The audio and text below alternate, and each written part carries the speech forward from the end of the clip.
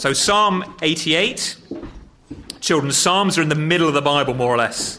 If you get to any of the prophets, you've got names like Isaiah or Jeremiah, you've gone a bit far. But Psalm 88. And children, as I read it, as we read this together, imagine, so this psalm is written by someone called Heman. Imagine you just asked Heman, how are you doing today? Okay, how are you feeling? This is Heman's answer. Okay, when you see your friends in the morning, you quite often say, don't you, children at school or whatever, how are you doing? How are you? This is Heman's answer. Psalm 88. A psalm of the sons of Korah to the choir master, according to Mahalath Leanoth, a maskil of Heman, the Ezraite. O Lord God of my salvation, I cry out day and night before you. Let my prayer come before you. Incline your ear to my cry. For my soul is full of troubles, and my life draws near to Sheol. I'm counted among those who go down to the pit.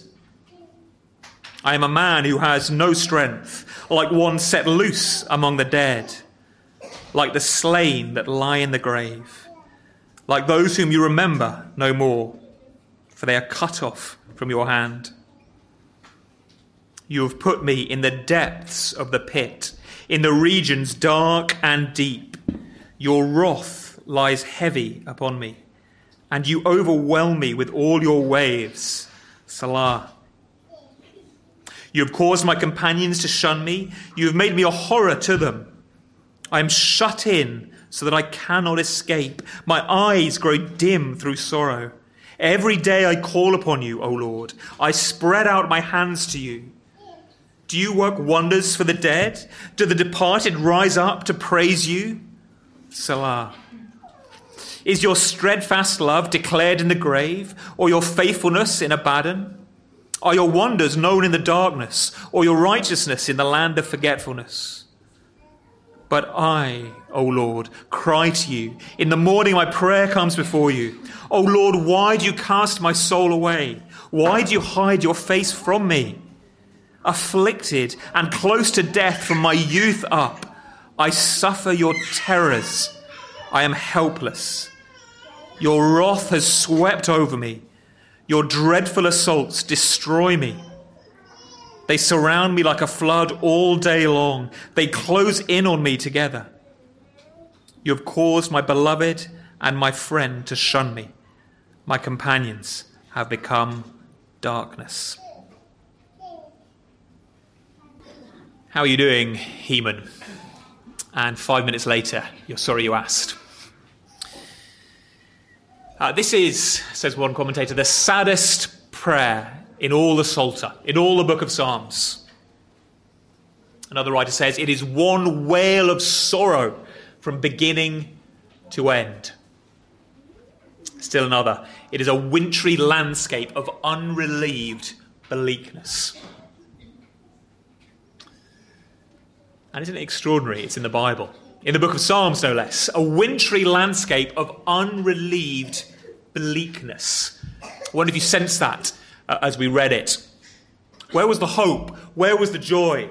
We're used to Psalms, perhaps, that start off, I feel far from you, Lord, but at some point they turn a corner. They head uphill, out of the valley, into the sunlit upper lands. But not Psalm 88. Psalm 88 begins in darkness and just goes deeper and deeper and deeper. For some of you here this morning, almost certainly, this is where you are at. For some of you, those words will resonate. For some of you, see in Heman a friend, a brother, a companion, a fellow traveller. Finally, someone who knows what it's like. For others, you'll remember times when you were walking in Heman's shoes. Although now the rays of the sun have begun to pierce the clouds, you can remember times when this is exactly how you felt, darkness, your closest friend. And perhaps for some others, as we read the psalm, You sighed somewhat. Oh no, another whinging prayer, another depressing psalm. Are we meant to rejoice always? Isn't this a bit Old Testament? Can't we press on to the happy stuff? If that's you, I want to come back and address some of those objections a bit later in the sermon. But at this stage, let me just tell you a very short story. It is from a guy, or it's told by a guy called Martin Marty. He's the commentator who described this psalm as a wintry landscape of unrelieved bleakness. And he had a fairly troubled life. I believe he's still alive. His first wife died of cancer. And he speaks about the time when she was going through chemotherapy. He says this: when Elsa would need her chemo medicine in the middle of the night, Marty, that's he, would rise with her, and they would alternate reading a psalm. She'd read the odd numbers, and he the evens. When it came to his turn to read Psalm 88, he passed over it. It's the middle of the night, she's taking chemo medicine. He skips over it. She said, "What happened to Psalm 88? He said, "I didn't think you could take Psalm 88. It's a bleak psalm." She said to me, more lovingly than the Psalms, "Who do you think you are to decide what I can take? The light ones don't mean anything if you haven't walked through the dark ones." The light ones don't mean anything if you haven't walked through the dark ones. It may be, and praise God if so, that you've not yet walked with Heman through a valley this low, this dark. But brothers and sisters do. I pray God for you. Perhaps it will never get this low. But it may do. And so think of this psalm, if you can't resonate, if you don't experience or haven't experienced anything like it yet, think of this psalm as a window into some of your brothers and sisters' souls, because they will walk through this, and a window potentially into your future. I think I might have said before, even preaching here, that the first time I read through the Bible in a year, when I was at university, I frankly did not like the book of Psalms. I got so fed up with all these laments, and that's because I was 18, 19, I hadn't really suffered much. And so they didn't really grip me. 20, 25 or so years later, it is a life-giving book. So I want to do two things really. First of all, I want to walk through the psalm and try and feel what Heman is feeling. The Psalms are an anatomy of the soul, as is often said.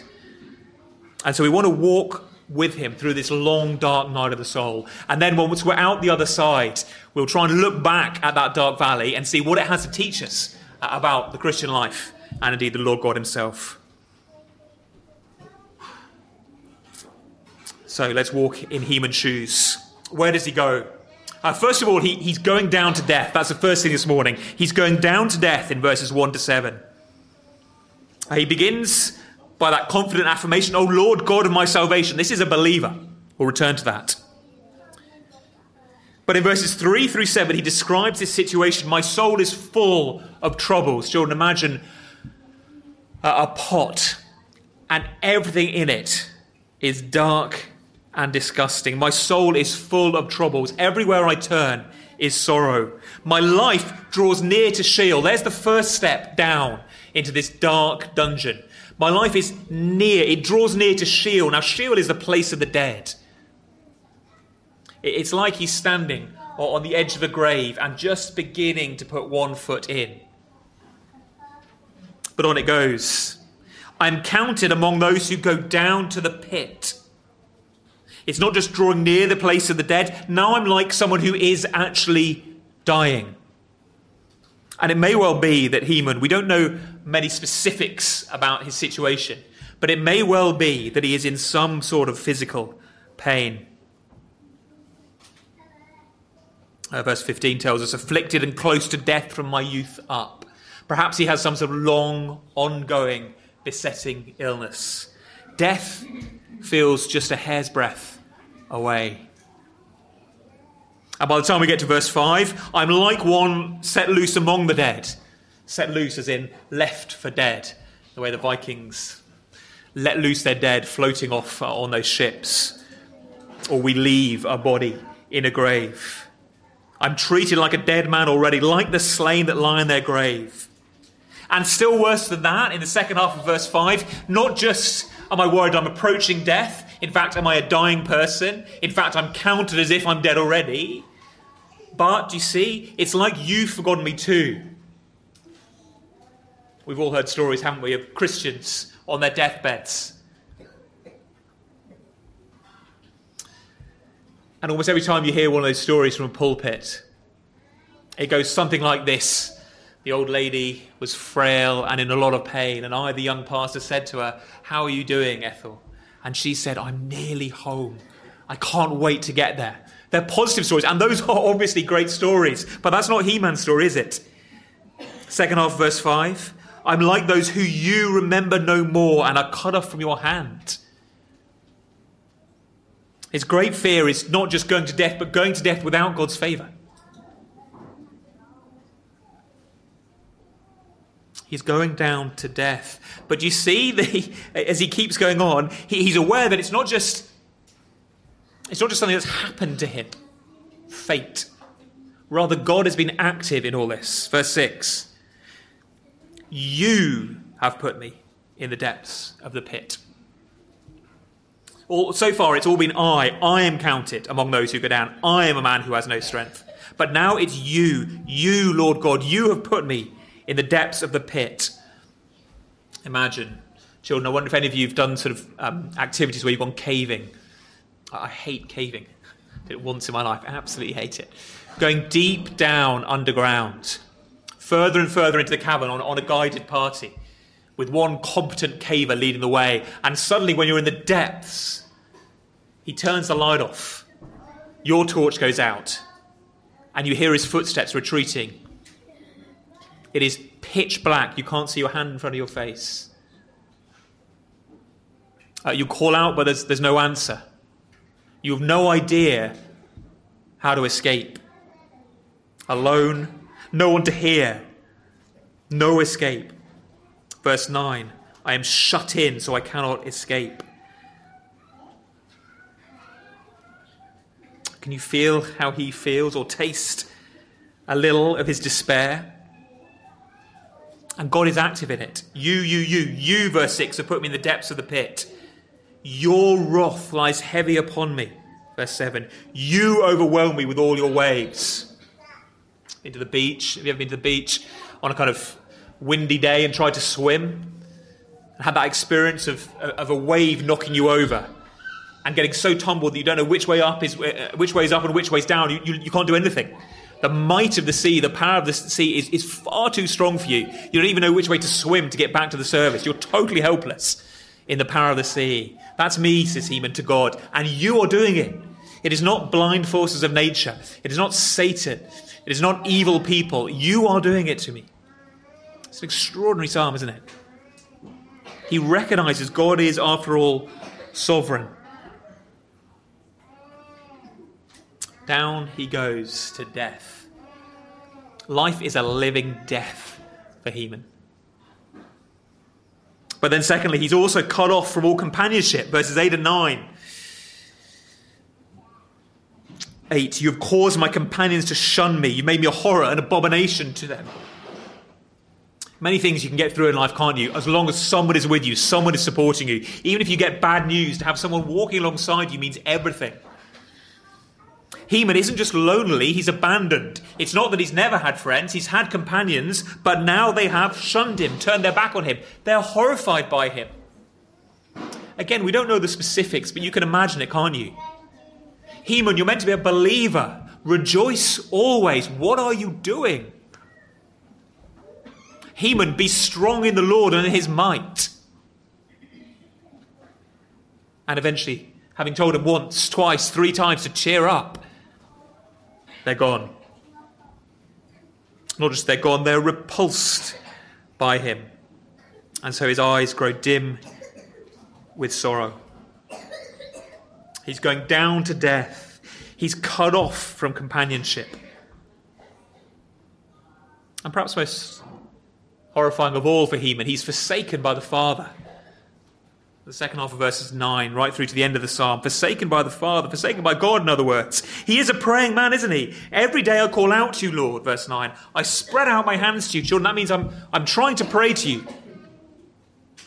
In fact, all the way through the psalm, it's clear he is a praying man. Verse 1, O Lord God of my salvation, I cry out day and night before you. Day and night. It's not even 30 seconds snatched in the morning while he's having his cornflakes or having a shower. Day and night I cry out to you for relief. Verse 9, I spread my hands every day I call upon you. Day and night, every day.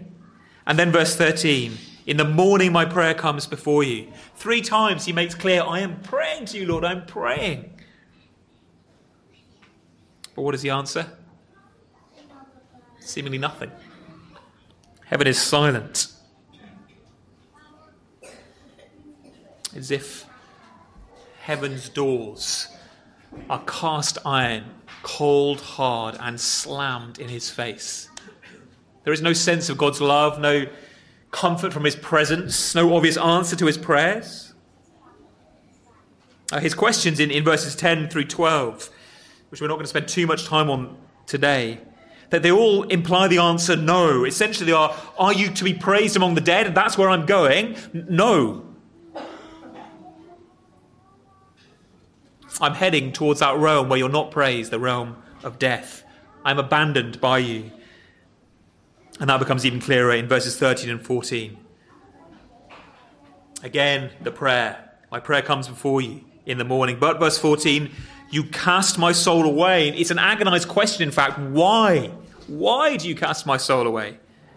Why would God not answer his prayers? The God who is good and loving, abounding in steadfast love, forgiving sin. Why would you not answer my prayers? Again, are you beginning to empathize with Heman a bit? Why would you not heal if you're the God of life? Why would my wife or my child suffer like this? Why would you not step in and save? Why would you not make my friend a Christian? Why would you not remove me as your son or daughter from this kind of suffering? No answer. In fact, God hides his face, casts his soul away. Isn't that strong language, verse 14? Heman feels like not only is God not listening, but he is, as it were, shoving him away, casting his soul away. The more Heman cries, the louder the silence echoes. No warming fire of God's love. No comforting sense of his presence. It is inner darkness. A phrase that used to get used more than it does nowadays, I suspect, to describe Heman's experience is the long dark night of the soul. You heard that expression? It used to be very popular. The long dark night of the soul. It speaks of that inner darkness. There's plenty in the Bible, isn't there, about outward suffering, illness, persecution. But this is something almost deeper, a blacker darkness. You could feel, or rather you feel that you could cope with almost anything as long as you have this burning sense that God loves you, that he is with you, that you're on the journey to heaven. But that itself has been extinguished. That light has been snuffed out in Heman. This is desertion, as it feels to him.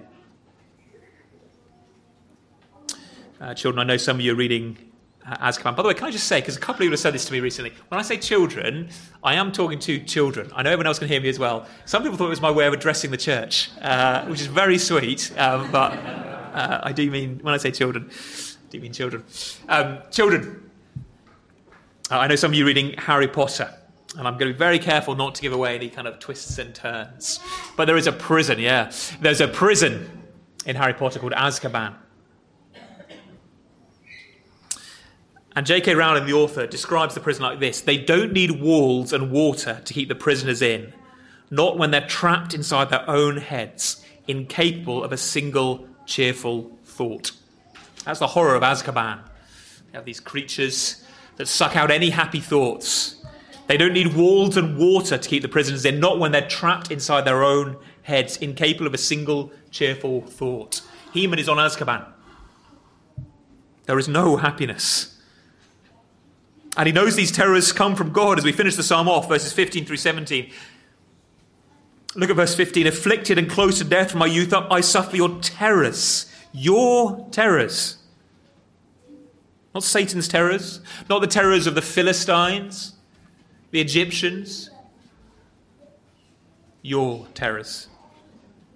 Your wrath has swept over me. Your dreadful assaults destroy me. Destroy me. They surround me like a flood all day long. They close in on me altogether. Heman is not going to be comforted with Phobos. It's not God, it's the devil. It's not God, it's you. No, your assaults. And the whole psalm ends, the last word, darkness. Darkness. He's descending to death. And he knows it. He's cut off from his companions and he's forsaken, at least as he feels it, forsaken by the Father. What do we do with that? What do we do with that? They've said 4 things for us. The first is we must recognize this is a prayer of a real believer. A real believer. 3 things make that obvious. First of all, it's a psalm. Okay, so it's written by Heman and the Holy Spirit. It's in Scripture. Paul tells us in the New Testament to sing psalms, hymns, and spiritual songs. Okay, that the Psalms are not the songbook of the Old Testament that we're now to leave in the cupboard or leave for the Jews in the synagogue. No, it is our songbook as Christians. These are spiritual prayers to be prayed. It's why we often pray them together. That's the first clue. It is a psalm. Secondly, it's obviously a prayer. He is praying. We've seen this 3 times. We're told very clearly he is praying. Heman is a believer. He is someone going to heaven, to put it bluntly. But I want to look a little bit about Heman himself. Look a little bit more closely at Heman himself. You see in the, they're called the superscription. It's often a different type above the psalm. It's before Psalm verse 1. Children, it's a strange thing in the Psalms, but the writing, often in small letters above the psalm, is part of the Bible. Often your version the editors will have given it a title. So in mine, it's called I Cry Out Day and Night Before You. That's not in the Bible. But the little bit in little writing, that is part of the Scriptures. The bit that begins a psalm of the sons of Korah. Heman is one of the sons of Korah. And actually, they write a good number of the Psalms. Beginning at Psalm 42, and then through to Psalm 88. They don't write all the ones from there, from 42 to 88, but a good number of them from 42 to 88. And we know a little bit about Heman. I don't normally like doing too much kind of jinking around the Bible, but I think it's worth it on this occasion. You don't need to turn to 1 Kings, but in 1 Kings 4, we're told that Solomon's wisdom was greater even than Heman's. Now, if the Bible writer bothered to say King Solomon, the wisest king ever, was even wiser than Heman, he's not going to say that if Heman was a total idiot, is he? Okay. Heman is clearly a wise man. And we know more. Have a look at 1 Chronicles 15. Anytime you say have a look at 1 Chronicles, you see the panic across the congregation. Where's 1 Chronicles? You have to go back in your Bibles. So it's after the book of Kings, and earlier than we are in Psalms. 1 Chronicles 15. And we meet this man. 1 Chronicles 15.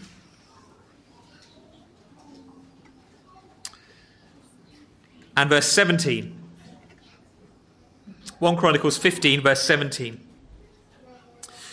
So the Levites, that's the tribe of priests, okay, the tribe who lead the worship of Israel. The Levites appointed Heman, the son of Joel, okay, and a bunch of his brothers,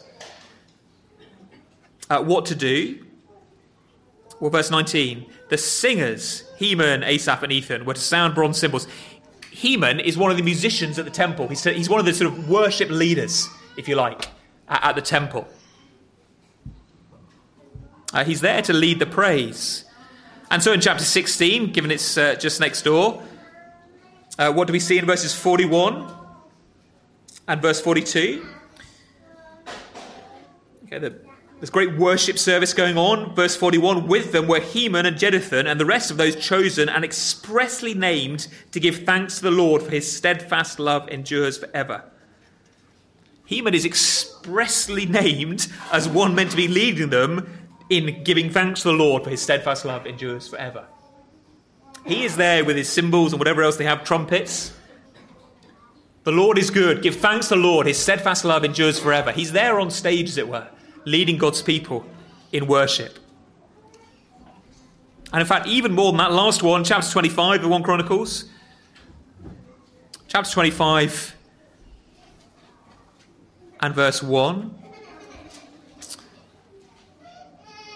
Chapter 25, verse 1, David and the chiefs of the service also set apart for the service of the sons of Asaph and of Heman, of Jeduthun, who prophesied with lyres, harps, and cymbals. He is a prophet, a seer. In fact, indeed, in verse 5, the sons of Heman, the king's seer. He's a prophet. See, this man, the reason we've done that kind of digging into some slightly obscure books of the Old Testament is to show this man, he's not an unbeliever. He's not an Egyptian or something, an enemy of God's people. He is not just a believer, but a mature believer. He's at the centre of the worship of God's people, leading them, a prophet indeed. Come back, if you've left it, to Psalm 88. We are all so different. Every disciple in this room is different from the person sat next to her. And our journeys are so different too. The shape of your soul, if I can put it that way, is just different to the person sat next to you. The journey that God is leading you on back to his heavenly kingdom is a somewhat different path than anyone else will walk. And we need to understand that, first of all, if we're going to understand ourselves. If we think there is only one type, as if God made everybody with one mould. Children, I wonder if you've got those kind of plasticine moulds like my children, where you kind of shove the mould onto the piece of plasticine and out comes the starfish or whatever. And it's always the same every time because there's only one mould. Bang, starfish, identical starfish. Christians aren't like that. Your souls are not like that. There is not one soul-making machine in heaven that, I don't know, Gabriel uses to pump out identikit souls as if we're all Barbies and Kens. We are different in our emotions, in our psyches. We need to understand that about ourselves, and if we're going to care well for brothers and sisters. He-mans need to be able to thrive at Christchurch Central as much as his brother Ethan. Do you see Psalm 89? A maskil of Ethan the Ezrahite. And straight away, I will sing of the steadfast love of the Lord forever. Ethan's the guy to hang out with, not Heman. But no, Heman and Ethan. Both believers, both leaders of worship, both writers of Holy Scripture. But very different life stories. This is a prayer of a real believer. Do you have space for it? His suffering even seems to have been very long term. Verse 15. From youth upwards I suffer your terrors. It doesn't seem to be a bad day for Heman, but rather a long, long journey. First, it's a prayer of a real believer. More briefly. Secondly, believers can feel helpless and hopeless. It's the obvious workout of the fact that Heman is a real believer. Believers, real believers, can feel helpless and hopeless. Along with Psalm 39, this is the only psalm that never has that uptick at the end. Okay, every other lament in the Bible at some point has a corner turn. But I will again praise you. Not Psalm 88. And indeed not Psalm 39. Again, just keep your finger in 88. But Psalm 42, the first of those songs of the sons of Korah.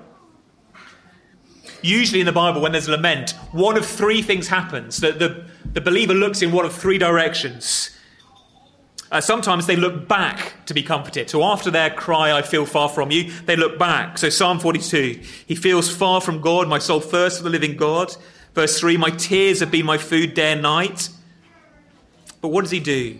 Verse 4, he looks back. These things I remember as I pour out my soul, how I would go with the throng and lead them in procession to the house of God with shouts and songs of praise. And that kind of picks him up. He looks back. But Psalm 88, as he looks back, we've seen it already. From my youth, nothing but your terrors. He looks back and there's just darkness.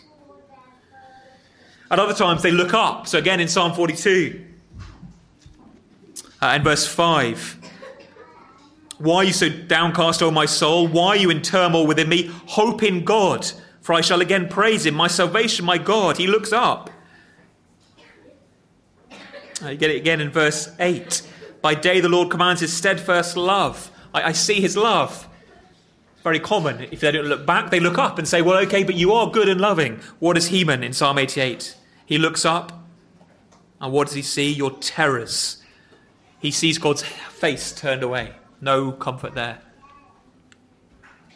And then finally, sometimes they look forward.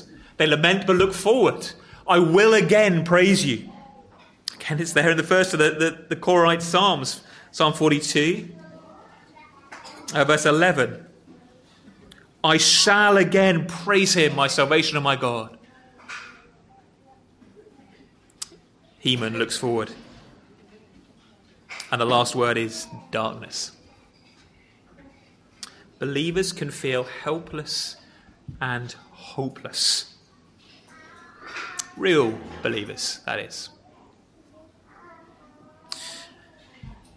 Now, if we were to stop there, everything we've said would be true, and I hope helpful. But I want to say two last things. Two last things. By way of encouragement, particularly if you really are resonating with Heman. The first is this: God welcomes our honest prayers. That's the most obvious thing from the psalm, isn't it? God welcomes this kind of honest pouring out of the heart. Where are you, Lord? It's not impious language or improper language or unholy language or sub-Christian language. You can pray every word of Psalm 88. Or you can turn them into your own words. Psalm 62 encourages us to pour out our heart to God. That's his invitation. Don't ever feel you need to tidy yourself up emotionally, mentally, spiritually before coming to pray. Speak to him like Heman does. That is faith in action. It's going to do you far more damage to hide it from him. Where are you going to find help and strength if not from him? God welcomes these kind of prayers because he is a gracious, compassionate God. And even when you don't feel that, it remains true. His arms are there wide for you, even when you do not see it. And that leads to the final thing, which is God never finally abandons a child. God never finally abandons a child. This is the point I want to add on. When I was at school, we used to have a headmaster from the school down the road come about twice a term to do assemblies for us. And we always used to joke about it. I'd have been about 7 or 8 at the time, so very immature. We always used to joke about him. He always seemed to tell the same story, and it stuck with me. And I've no idea what he told the story. I can't remember what his point was. But it's a story about a Cherokee, so a Native American tribe, and about a young boy going through the trials coming to adulthood. And so the story went. The father, who was the chief of the tribe, took his son one evening, sat him on a stump, a tree stump, blindfolded him, and told him he must sit there without moving, without removing the blindfold all night. And only if he did so, without flinching, would he become a man and a member of the tribe. Well, the son sits there, and darkness falls. He can feel the cold close in. To start with, he's fine. And then he starts hearing what he thinks are animal noises, but he can't look to see. They seem to get closer and closer, but he knows he cannot move. He begins to wonder if they're not so much animals as the footsteps of enemy tribes coming to claim a young scalp, to cut off a future warrior before his prime. But he cannot move. He cannot see. He cannot cry out for help. He is helpless, blind, and in the dark. Eventually dawn breaks, and the Cherokee boy is still alive. And as the sun's rays begin to warm him, he knows he's allowed to remove his blindfold. He does so and finds that his father has been sat opposite him all night. I don't know why Mr. Chisholm came and kept telling us that story, but I do know it is a great picture of the reality of He-Man's life, and perhaps your life and mine. There is a very great difference between feeling you are utterly abandoned by God and being utterly abandoned by God. That Cherokee boy was safe as safe could be. His father would not let him perish. And that ultimately is the promise of the gospel. In the Church of England, they allot different psalms to every day of the week. And Psalm 88 is to be read on Good Friday. Do you remember what happened on Good Friday, children? It's the day Jesus died. And that is a brilliant choice. Ultimately, it was Jesus who felt God's terrors to a greater degree than us. Jesus who went into the darkness. Jesus who was assaulted. Jesus on whom God's wrath was poured. He cried out, my God, why have you forsaken me? Was Jesus fully forsaken? Well, he was in terms of any joy or comfort. He sensed no joy or comfort from his Father anymore. But of course, God ultimately still delighted in him. Jesus said as much. This is why the Father loves me. I lay down my life. Did God the Father still love Jesus as he died? Yes. Could Jesus sense that in any way? No.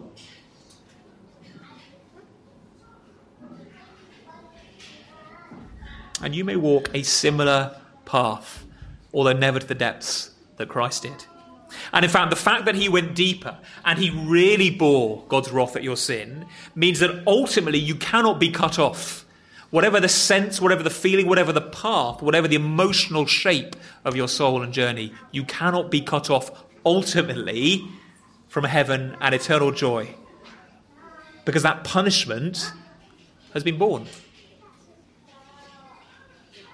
Michael Wilcock says this, this darkness can happen to a believer, this psalm says. It doesn't mean you're lost. This darkness can happen to someone who does not deserve it. After all, it happened to Jesus. This doesn't mean you've strayed. This darkness can happen at any time as long as this world lasts, because only in the next world will such things be done away with. This darkness can happen without you knowing why, but there are answers. There is a purpose, and eventually you will know it. However low you go, you will find Jesus there. However deep the darkness, he has gone deeper, further down. He understands. He's entered into a darkness you cannot imagine. In fact, your darkness, your anxiety, your depression, your terrors are in part a tiny window into what he has gone through, his turmoil of soul, out of love for you, in order that your terrors might be temporary and not eternal. To ensure, in other words, that he has absorbed all the darkness in order that you might be welcomed to that kingdom of light. Psalm 88 tells us some of us might have to wait till our deathbeds or the moment after until we really feel that joy. But the gospel guarantees that you will get there, that you will one day sing the first line of Psalm 89, I will sing of the steadfast love of the Lord forever.